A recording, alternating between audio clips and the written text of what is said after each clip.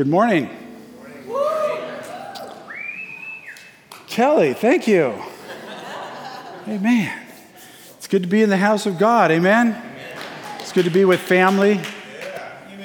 Dear Mark and Lori, Lauren, Kelly, Michael, Roy, Rob. Hey, family can put up with that stuff. But it's good to be with you in the house of God. It's good to be with family. It's good to be with friends. I'm looking forward to talking with you today. It's just good being here. Jesus said, where two or more are gathered in my name, there I am in their midst. David said, I was glad when they said unto me, let us go into the house of the Lord. Amen. Amen. For in his presence is the fullness of joy. At his right hand are pleasures forevermore. And I'm believing that God's going to do something great today. Again, amen, Lori? Amen. My little pianist. So if you're here for the first time, we want to especially welcome you. My name is John Gallinger. I will be speaking for Jake this morning. He asked me to please step in for him. He, along with Bethany and the kids, are down in La Paz, Mexico, speaking at Pastor Jamie's church there, and involved in a presbytery and speaking on Sunday mornings. And so Jake asked me to step in when he arrives back. He's going to be speaking on one of the following Sundays, what is referred to as the Lord's Prayer, found in the 6th chapter of Matthew. And he asked me to speak on this subject of prayer. Not so much how I got saved or my experience in church, but especially my experience with walking and talking with the Lord. And I'm looking forward to sharing that with you today in the house of God, for it's here in the house that change takes place and lives are transformed. Amen? And I believe God desires to do something, an eternal work. If it's not just stirring you to realize that just beyond where you're at now, God has something glorious, or if you're here for the first time, you've never made a full commitment to Christ, God's going to do a work today. I'm believing for it. Let's pray. Father, we thank you for the presence of your Son. We thank you for your Spirit. We thank you, Lord, that you're here to do something, that which is eternal. And Lord, I thank you for the anointing that breaks yokes. And Lord, I just ask that you would give us all an ear to hear. Lord, let the anointing flow and do something great. In Jesus' name, amen. It's kind of hard seeing the family out there with these lights. You know, behind the beams, you can't see them, but man, it's just, hi there, family. Anybody here for the first time? Welcome. Most of us are family here today. You know, when you're in the dark like this, it feels like family.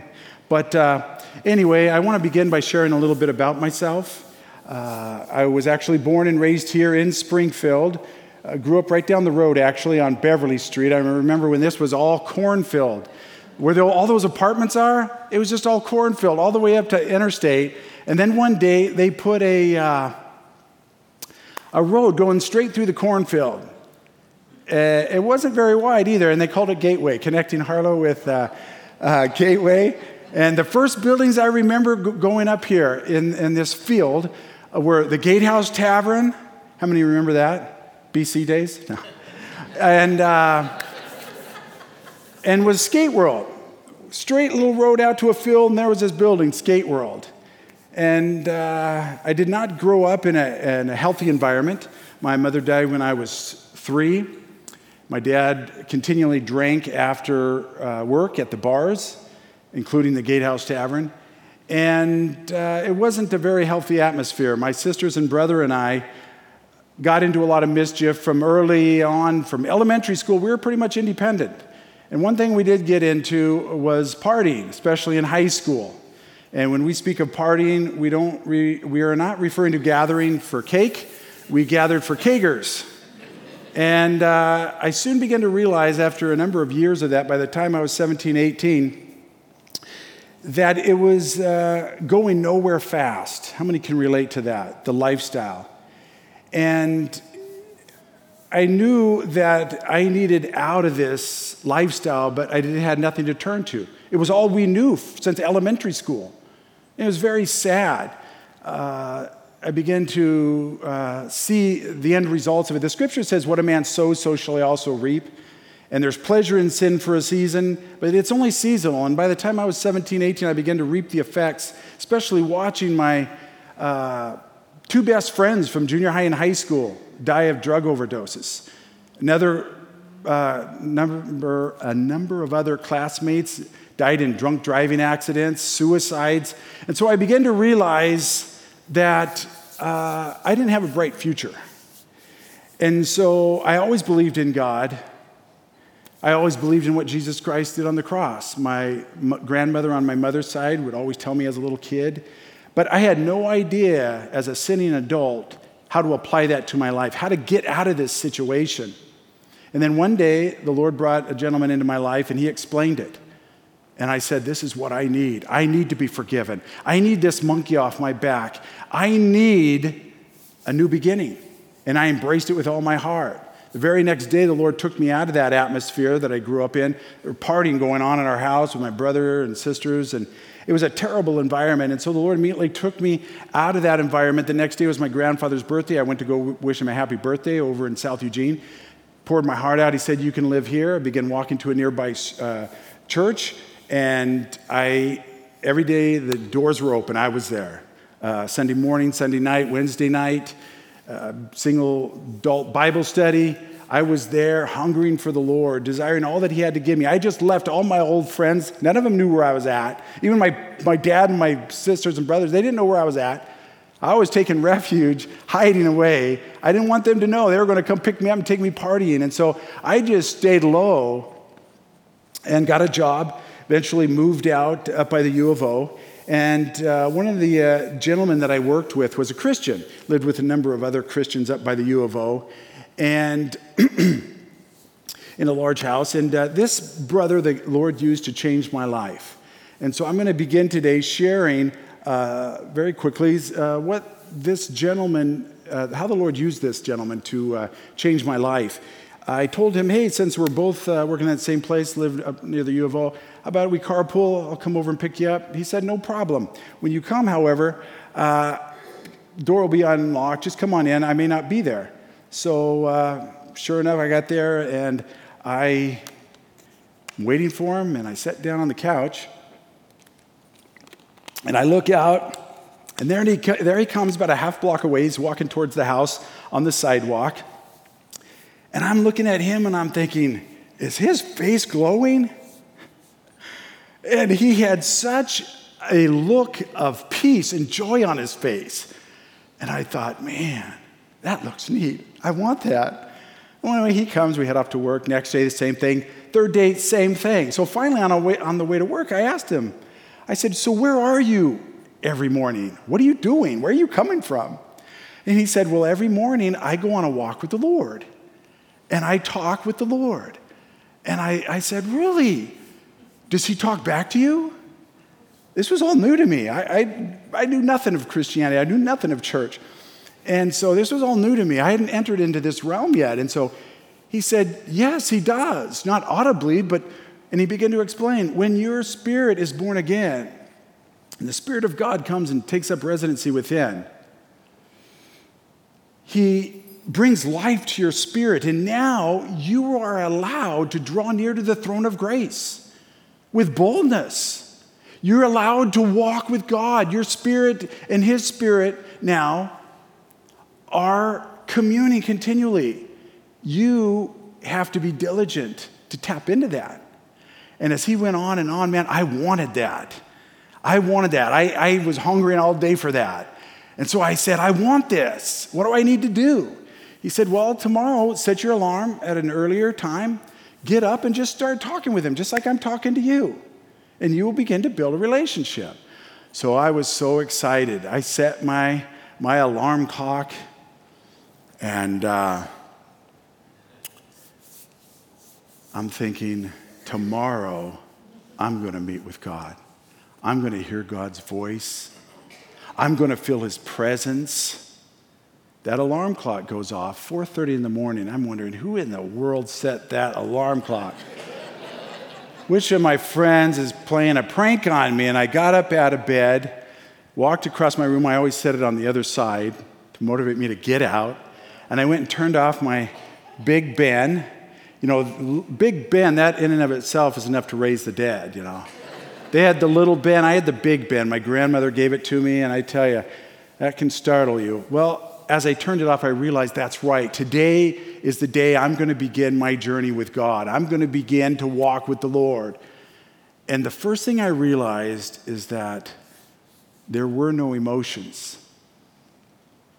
There was no feelings of ecstasy like I had the night before. And it dawned on me, this is going to take discipline.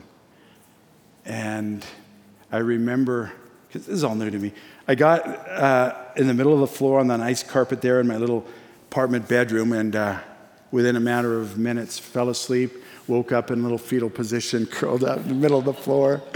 And I had enough time just to throw my clothes on and go out the door, and I was discouraged. I knew my friend was going to ask me on the way to work, how did it go? And I was so discouraged. I failed the Lord. I failed him, failed the world, you know. And he could see I was discouraged. He said, John, don't give up. So many give up and they settle for churchianity.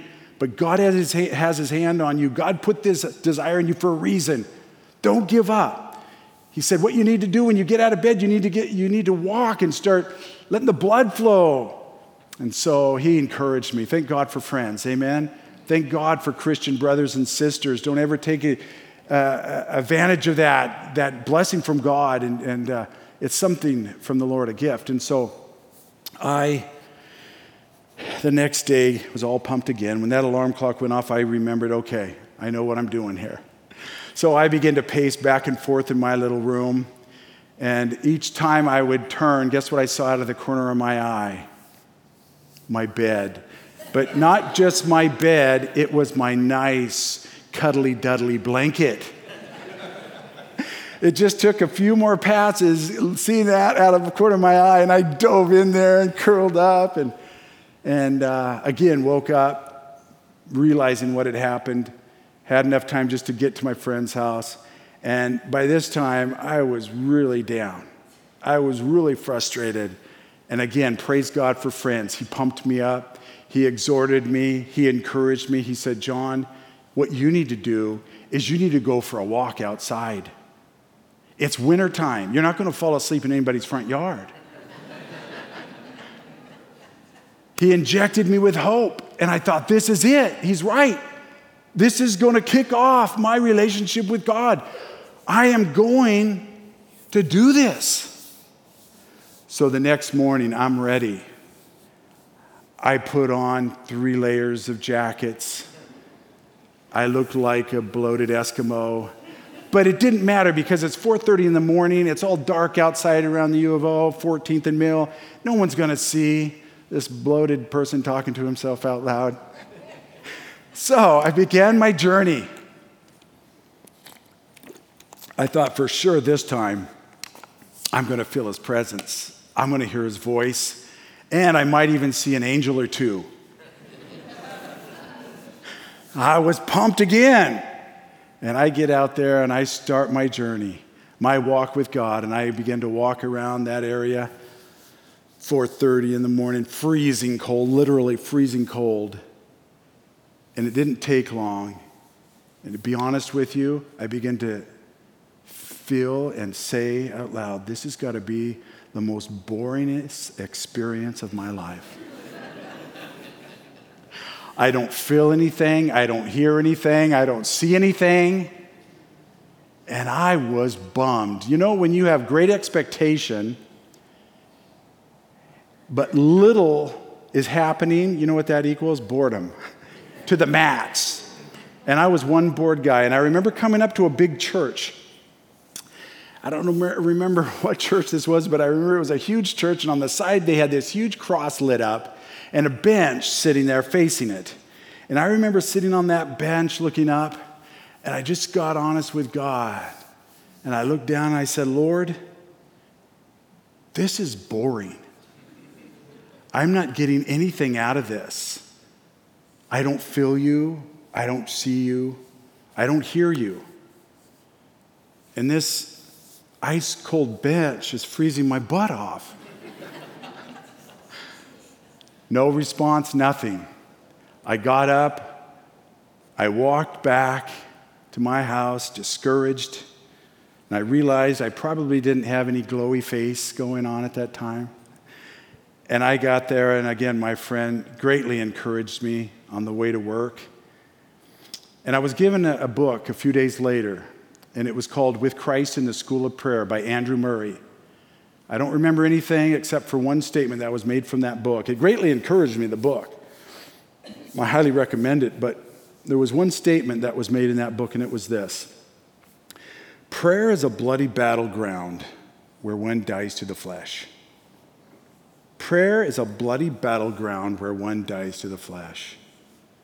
The flesh is something that the Apostle Paul spoke of in a number of his letters. And Paul himself said this: no good thing dwells in me, that is in my flesh. And I began to realize that there was a battle going on.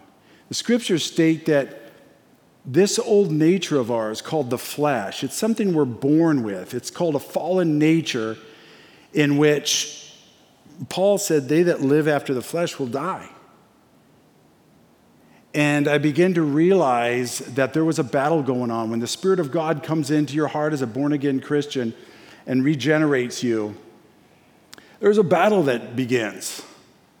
You have this old nature called the flesh that you were born with. No one had to teach you or I how to sin. It came natural. No one had to teach you or I when we were little kids. For example, mommy coming and stating, do not take any cookies from the cookie jar. Do not eat any cookies from the cookie jar. Mommy's gone. At 3 years old, we look around, we don't see her, we climb up there, we open that up, we stuff our pockets with it, and munch out. And then the little kid hears mommy coming, and they run and hide. Little Johnny runs and hides, and mommy finds them.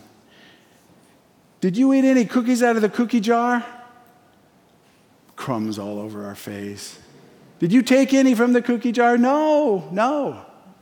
So we can all relate to the fact that no one had to teach us to be selfish, to be rude, to be greedy. It came natural. Stealing, lying, all of that came natural. When the Spirit of God comes in, there's this battle now. And Paul says that the flesh is at war with the Spirit, and the Spirit is at war with the flesh, for these are in battle against one another, so that you cannot do the things you please. Well, when we're born again, we now have the ability to conquer this nature. Paul said, if you live after the flesh, you shall die. But if through the Spirit you do mortify the deeds of the flesh, you shall live. This word mortify in the Greek means to render powerless, even to the point of death, removing something's influential impulses through self-denial. And as we begin to deny ourselves, we begin to enter into this realm that Christ invites us into. It was what Christ died to give us, was to restore to us the relationship that God had with Adam in the beginning. And so I didn't give up. And God began to greatly encourage me. And this brother that was teaching me and whatnot, he went to a different church. He went to a church called Eugene Christian Fellowship with Pastor Frank DiMaggio.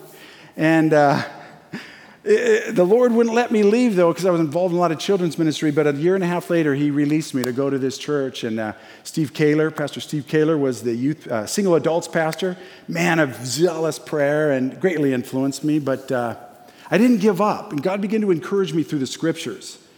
God began to bring certain verses to my mind and allowed me to gain hope that someday I might break through. And one of those scriptures was found in James, draw near to God and he will draw near to you. And I found that as we begin as Christians to draw near to God, a battle takes place. And many Christians stop there. The flesh puts up a fight. And that's what was going on with me that first day. There was a battle going on. The flesh knows in light of what the Apostle Paul revealed, the Apostle Paul said this: walk in the Spirit and you will not fulfill the lust of the flesh. Our flesh, who is aligned with the powers of darkness, know that if we break through into this realm of the Spirit, we can be mightily used of God, not only hearing his voice, but have the opportunity to obey that voice and be used in a powerful way. And so the Spirit of God draws us, but there's this battle. And I didn't give up. And God continued to encourage me. In Jeremiah, it says, they that seek me will find me when they search for me with all their heart. And I will be found by you, says the Lord. And back then I'm wondering, Lord, how do I find one that's invisible? That's a good question. How do I experience the presence of one I can't see? And my mind went back to Thomas. You remember when Jesus arose from the dead and he appeared before the disciples? Thomas wasn't there, one of the disciples. Jesus came, he left, and Thomas came and the disciples said, we saw the Lord. He appeared to us in his resurrected body. And Thomas said, as most of you recall, unless I see the nail scars in his hand and his side that was pierced with the spear, and I touch him, I will not believe. And a few days later, Jesus appeared and said, Thomas, come, look at my hands, look at these scars, touch them. No longer be unbelieving, but believe. And as you recall, Thomas said, my Lord and my God. And Jesus said these words, you see and believe, but blessed are those who have not seen and yet still believe. That would be us. Amen? We're blessed. And God continued to reveal to me in the scriptures those truths that greatly helped me. In Hebrews 11, verse 1 and verse 6, it says this: now faith is the assurance of things hoped for. It's the conviction of things not seen. And that's where this whole issue of understanding how blessed we are, even though we don't see, we still believe. He goes on to say in verse 6, for without faith it's impossible to please God. For they that come to him must believe that he is, and that he is a rewarder of those that diligently seek him. He's a rewarder of those that diligently seek him. And I found that, you know what he rewards us with? His presence, intimacy with him, hearing his voice, being allowed to walk with a holy God and have your sins forgiven. That's the reward, his presence. And it's beautiful, amen? And so I didn't give up. And then one day it happened. I heard his voice. And I'll never forget that day. And very quickly I want to share it with you.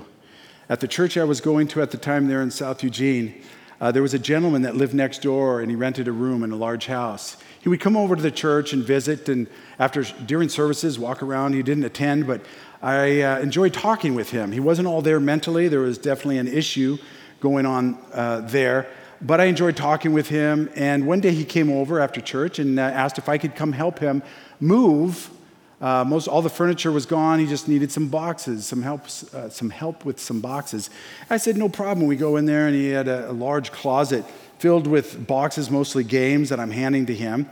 And I could hear him as he's walking away. Oh, Monopoly. I love Monopoly. Let's play Monopoly. And I'm thinking, whatever. I got to be focused here. I got to be focused. I don't think we said whatever back then. That was newer generation talk.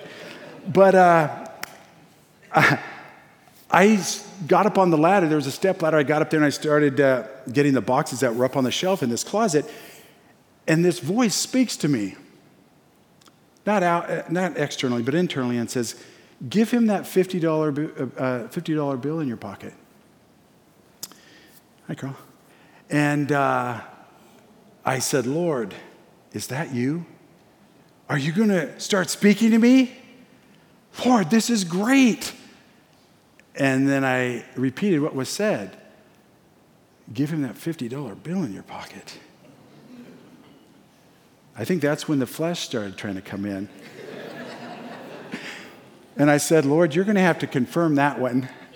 Those were my exact words as I'm coming down that ladder. I said, Lord, you're going to have to confirm that one.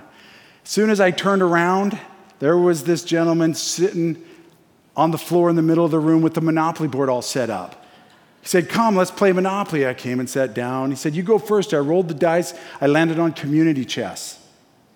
I took the card off the top, turned it over, looked at it. It said, you have been elected chairman of the board, page player $50.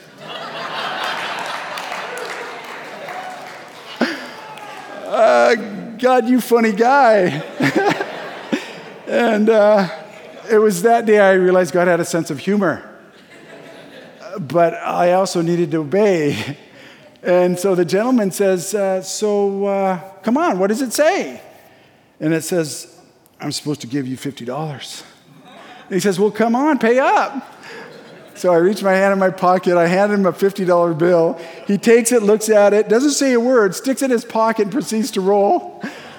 And I said, I don't want to play this game anymore. And then it was like the next week, just like a week later, I'm driving with one of the brothers in the church, really neat guy, family man. He's driving us. We're going somewhere, but he had to stop at his house. He ran inside real quick. And while he's inside, this voice again speaks to me and says, give him that $100 bill in your pocket. You know, eventually I began thinking, man, I'm going to go broke, Lord, if you don't give me a raise. But anyway, give him that $100 bill in your pocket. And so this time I did not ask for confirmation. Who knows what the Lord would have done? I can only imagine. So I pull out the $100 bill, and the Lord told me to put it in his Bible, stick it in his Bible. I stuck it in his Bible, and about 2 weeks later, he comes up to me in church after service and says, John, hey, I wanted to ask you something. I've been trying to figure something out. Did you put a $100 bill in my Bible? And I said, yes, I did. The Lord told me to do that. And he said, I just want you to know how much that built up my wife and I's faith. Our son is a special needs child, and we had to put him in a private school, and it's expensive. And the bill was due. We were $100 short. And my wife and I were standing, praying in our living room, holding hands, crying out to God, saying, God, you're a good God. You're a provider. We don't know where this $100 is going to come from, but we look to you. And when he said amen, the Lord specifically spoke to him and said, go look in your Bible. And he walked across the room thinking he was going to receive a word from the Lord, opened it up, and there was a $100 bill. Praise God. Praise God. He came back and told me that his wife, and he just cried and cried and cried. And then it was very impacting on me. I got home that day after church, him sharing that, and I said, God, you're the God that created heaven and earth. You are the one that appeared and spoke to Abraham, Isaac, and Jacob. You appeared to Moses and spoke to him as one speaks to a friend, and you're going to talk to me. If you really think about that, it's a very powerful thing. The living God is going to allow me to walk with him and talk with him. Along life's narrow way, he lived. Got carried away there with a song. But anyway, it was very impactful. And it was like the following week. All these were back to back. And the Lord was preparing me for something. I was downtown Eugene in a large lobby. And a number of people there. And there was this gentleman sitting on a bench. Nicely dressed, sitting there. And the Lord spoke to me and said, go tell him that I love him and I forgive him. And I said, okay, Lord, I'll do it. And so I began my mission walking across that room. And let me just fill you in. He told me later what was going on. And he said this to me later. He said, I'm running from God. I'm a Christian from California. I'm running from God. I have neat brothers in the Lord there, a beautiful Christian girlfriend. But there's this one area in my life I couldn't break. This one area that was like a monkey on my back. And I couldn't break it, and it was overwhelming me with guilt and condemnation. The enemy was just having a heyday with my mind. I've never been to Eugene before. I just arrived tonight. I'm running from God. And he went on to say that as I was sitting here tonight on this bench, in my heart I cried out to God. I said, God, I don't know what I'm doing here. I'm running from you. Lord, I need your help. He said, Lord, if you still love me and forgive me, send a man of God to me tonight who will let me know that you still love me and forgive me. And he says, right when I finished praying that inside my heart, you sat down next to me and you said, the Lord wanted me to tell you that he loves you and forgives you. Praise God. Praise God. I took him to a friend's house that night. He called his girlfriend immediately, said, I'm coming home. I'm coming home. God has forgiven me. God has met with me. And he's revealed himself to me, and he'll never leave me or forsake me, and I'm coming home. Praise God. Amen. This was all done back to back, and the Lord, now that I look back, was preparing me to trust in the word of the Lord, that it's truly him when he speaks to me. And he wanted me to know that I could trust that voice because of what he was about to speak to me, and it was this. One day, he spoke to me very clearly, and he said, I'm going to be sending you with all the authority and power you will need to carry out a specific task. And he went on to tell me where he was sending me, one word, and it was Liberia.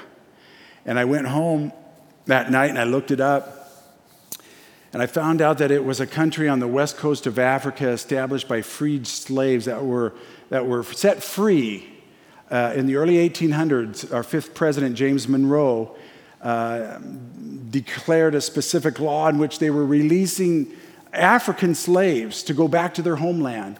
And they shipped them back over there to the coast from which they were taken years before their ancestors. And in 1822, they started a country, the First Republic of Africa, named the capital Monrovia after James Monroe. And so the Lord made it clear that this is where he was sending me. So I obeyed. The Lord was telling me to go to Bible college. I went to Eugene Bible College, graduated. After graduation, I am at my place of employment. I still got to live life, I can't be walking in the ozone layer for too long without working. He doesn't work, doesn't eat. Jobs are good, amen? And so after I graduated, I'm at my place of employment, walking from the table saw. I was into cabinetry for years, woodworking, and right as I'm walking away from the cabinet saw, in the middle of the shop, I got all these guys around. It was a big shop. And the Lord speaks to me and says, it's a question. He said, would you be willing to give up that money you're about to receive from your grandparents' estate in order to go to Fuller Theological Seminary, in order to carry out all that I'm calling you to do there? And it's like he wanted an answer, and I stopped and I gave him an answer, and it was yes. And so I went off to Pasadena, California, got my master's degree, came back, and then it was a year and a half later that many of you sitting here, you sent us off back in 1996 to be missionaries to Liberia, West Africa. Many of you sitting here, you supported us. We were there for 12 years. You supported us the whole time, and you helped us buy prime property 1 block from the ocean. You helped us build, which is now about a 45,000 square foot facility. We built an elementary school on the property. My wife, dear wife, started an elementary school, Liberty Elementary, on the same compound. Built a large church, which the harvest was so plentiful. The Lord was just bringing them in. They had just went through a civil war. The harvest was plentiful. They were ripe. And I was having the time of my life getting to disciple people and teaching them how to walk with God. Amen? It was the joy of my life. And it was in 2004 that I was contacted by the Assembly of God, the vice president of Global University, asking if I'd be willing to be the national director over Liberia for their university. Their located in Springfield, Missouri. They're one of the largest Christian education by extension universities in the world. And they have offices all over the world, but because of the Civil War, they didn't have one in Africa. And they heard about the work I was doing there. They knew of me. My wife, when we got married, she was from the Assembly of God. Her pastor, Pastor Vern Marks, became the superintendent over all of Oregon. And so they knew of me, trusted me. And so many of you sitting here, you may not know it, but you paid for me to fly over to Springfield, Missouri and go through one whole week of training and went back. And we started up a full on-campus program there on our compound. Later on, began to build classrooms. Our first term of our first year, we had over 300 applicants wanting into the program to get their bachelor's in theology. So many librarians hungry to be pastors, hungry to be church leaders.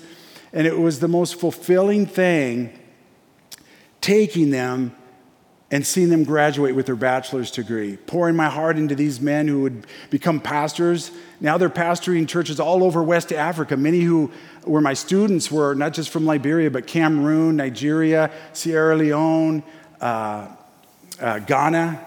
And now they're pastoring, influencing thousands of people a week. Praise God in West Africa. And it was about 3 years ago, right a year before COVID hit, I received, I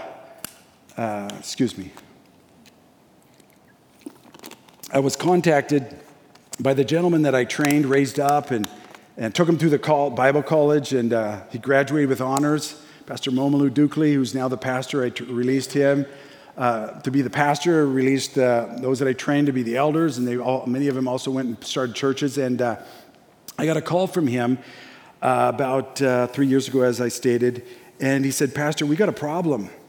And I said, usually when someone's in Africa and they say they have a problem, it's usually big.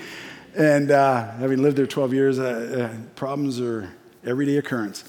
And I said, "Oh no, what is it?" He said, "We ran out of space for the children's ministry on Sunday morning." I said, "What are you talking about? You have all the Liberty Elementary School classrooms, all the global classrooms. You have the 2 large conference rooms. You have the whole library study hall. What do you mean?" He says, "Pastor, we have over 800 children now on Sunday morning." Praise God. Praise God. He says, "The church is packed. The balcony is packed. We're running 3 services now."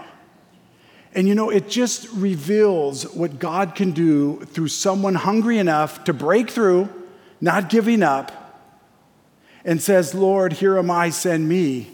But not only is wanting to hear the voice, but when they do hear it, they obey. God wants to use all of us to be a powerful tool in the hands of God, an instrument in His hands. Praise God. Praise God. He let me know that the church is doing great. The elementary school is doing great that my wife started. Speaking of my dear wife, Lee. Lee, is that you back there? There you are. Now I can see you. You can't see with this, but anyway. Hi, Jessica. So my dear wife, Lee, speaking of my dear wife, when I was single and the Lord had called me to the mission field, I was a junior in college. And I remember crying out to the Lord, saying, "Lord, I need a wife." And all the men say amen. I said, "Lord, I need a wife. Lord, I don't want to go to the mission field alone." I said, "Lord, you yourself state in the scriptures that it's not good for man to be alone. And I'm lonely. Lord, your word goes on to say that he who finds a wife finds a good thing and obtains favor from the Lord." And I said, "Lord, I want that favor. I need that favor." And so the Lord says, "Can you wait 1 year? September 15th. And I think, this is exciting. Praise the Lord. Yes, Lord.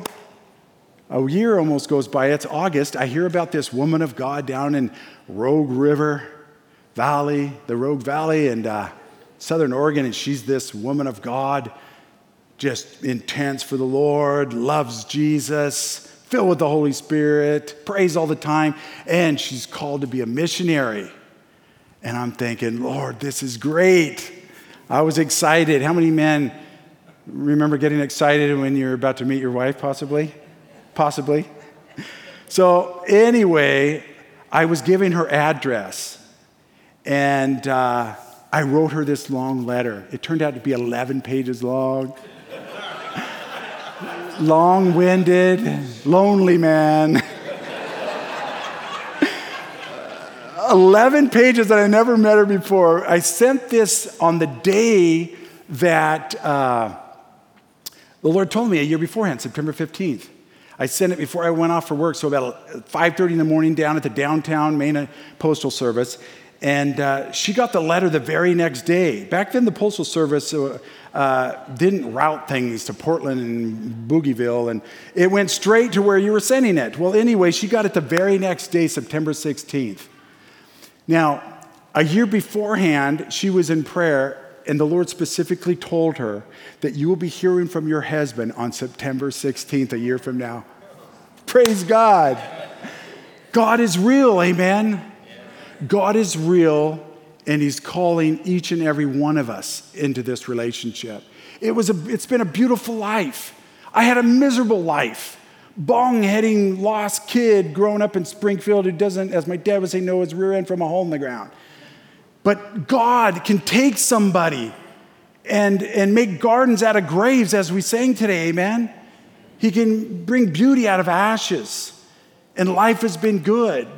Tyler back there with our granddaughter, Jessica, and who was only 2 when we grew up. Her and Tyler blessed us with a grandchild.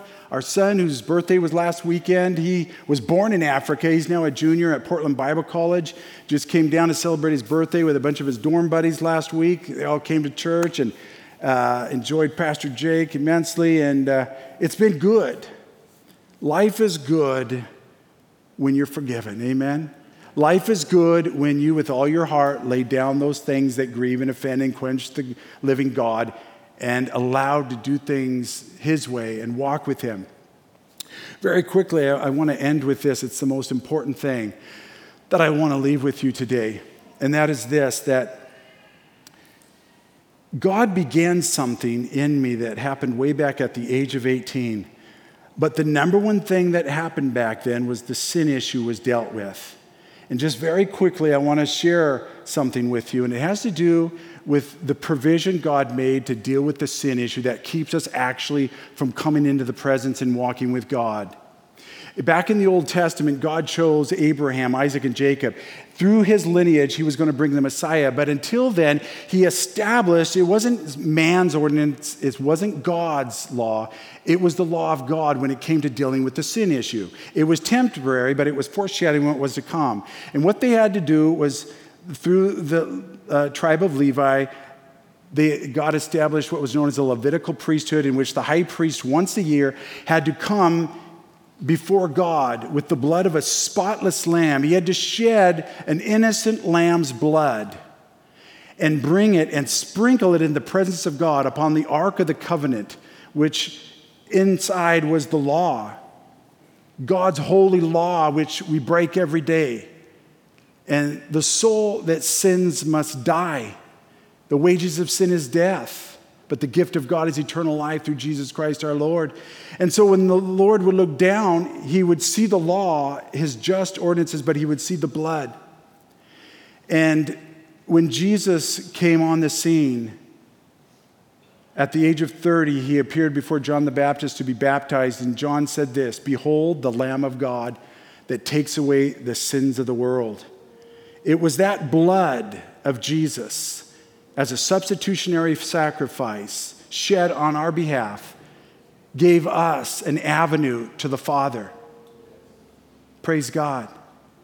Jesus' blood is what separates us from all other religions. It's the blood. The sin issue must be dealt with before a holy, righteous Creator. And Jesus said some very sobering words. I'm going to end with this. Preachers always say that, don't they? Jesus said that unless you repent, you will all likewise perish. The first recorded words out of his mouth, Mark chapter 1, when he began his ministry, were these: repent and believe the gospel. Jesus said some very sobering words at the end of his Sermon on the Mount. He said this, "Not everyone who says to me, 'Lord, Lord,' will enter the kingdom of heaven, but they which do the will of my Father which is in heaven. For many will say to me on that day, 'Lord, Lord, did we not prophesy in your name? In your name cast out demons, in your name perform many miracles?' And I will declare to them, 'Depart from me, I never knew you, you who practice sin.'" That word practice means something that's repetitious, something that's a lifestyle. These people standing before God on that day will have never repented. It sounds like they were churchgoers. But Jesus made it clear on that day, "Depart from me, I never knew you, you who practice sin." In other words, without established repentance, there is no established relationship. And God is going to speak a word to us from Isaiah chapter 1, and it's this.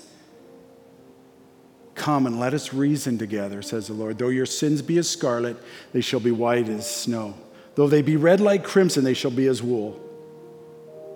Come out from amongst them and be ye clean, says the Lord, and I shall receive you. Touch not the unclean thing, and I shall be your God. I shall be a father unto you, you shall be children unto me." In Psalm 81, verse 13 and 14, God, through the psalmist David, said this, "Oh, that my people would listen to me, says the Lord, that Israel would walk in my ways. I would quickly subdue their enemies and stretch out my hand against their adversaries." We all have adversaries. We all have enemies of our soul that would try to keep us back from not only entering into a true relationship with God, but even that initial born-again experience. Let's bow our heads before the Lord.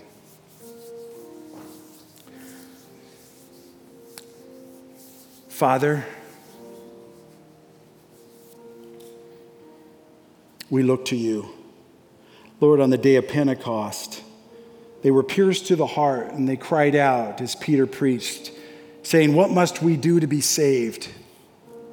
And Peter said, "Repent, be baptized for the remission of sins, and you shall receive the gift of the Holy Spirit, which is for you and your children, all who are far off, as many as the Lord God would call into himself." Lord, we just quiet our souls right now. Those that have been Christians for years, attending church, those that might be here for the first time, those that have maybe never made that decision before you, Lord. Father, we open our hearts.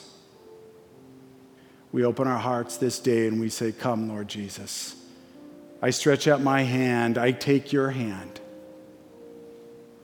Lord, I ask right now that you would help us see and understand what you're putting your finger on. Right now, the Lord's just pointing out to me something. I want to be obedient. There's some here, you're living a lie. You've been living a lie before your spouse. You've been living a lie before others. And God is saying you're being pulled into the shadows. And with each lie, you're going deeper and deeper into darkness, says the Lord. But I am here this day to set captives free. I'm here this day to open prison doors. I'm here to break chains, says the Lord. You need to bring that into the light through confession, says the Lord. And I will set you free. And you will experience a clear conscience once again. You will wake up in the morning experiencing a clear conscience and freedom. The freedom I died to give, says the Lord. There's others here, you have enemies. And the enemy has come and taken up residency and refuses to be evicted. But again, the Lord God is here in our midst as a mighty warrior, ready to extend his hand against our adversaries. Subdue our enemies if we would repent, if we would say, "Lord, I'm ready to move on with you. Lord, I commit these souls into your hands." There might be some of you here, and you know the Lord is calling you. And the Lord is asking you to be willing to lay down your sin, to invite him into your heart, and to not look back, but know that he has a beautiful future in Christ. Amen. Amen. Tonight at 6 o'clock, my brother's going to be sharing a little bit about what it means to get involved in the house of God. For it is here that your roots need to go down if you do not have a church, and God desires to plant you and let fruit come forth from your life. But tonight we're going to be meeting at 6 o'clock. It's only for 1 hour. And during that time, we're going to be worshiping the Lord. The presence of God's going to be here.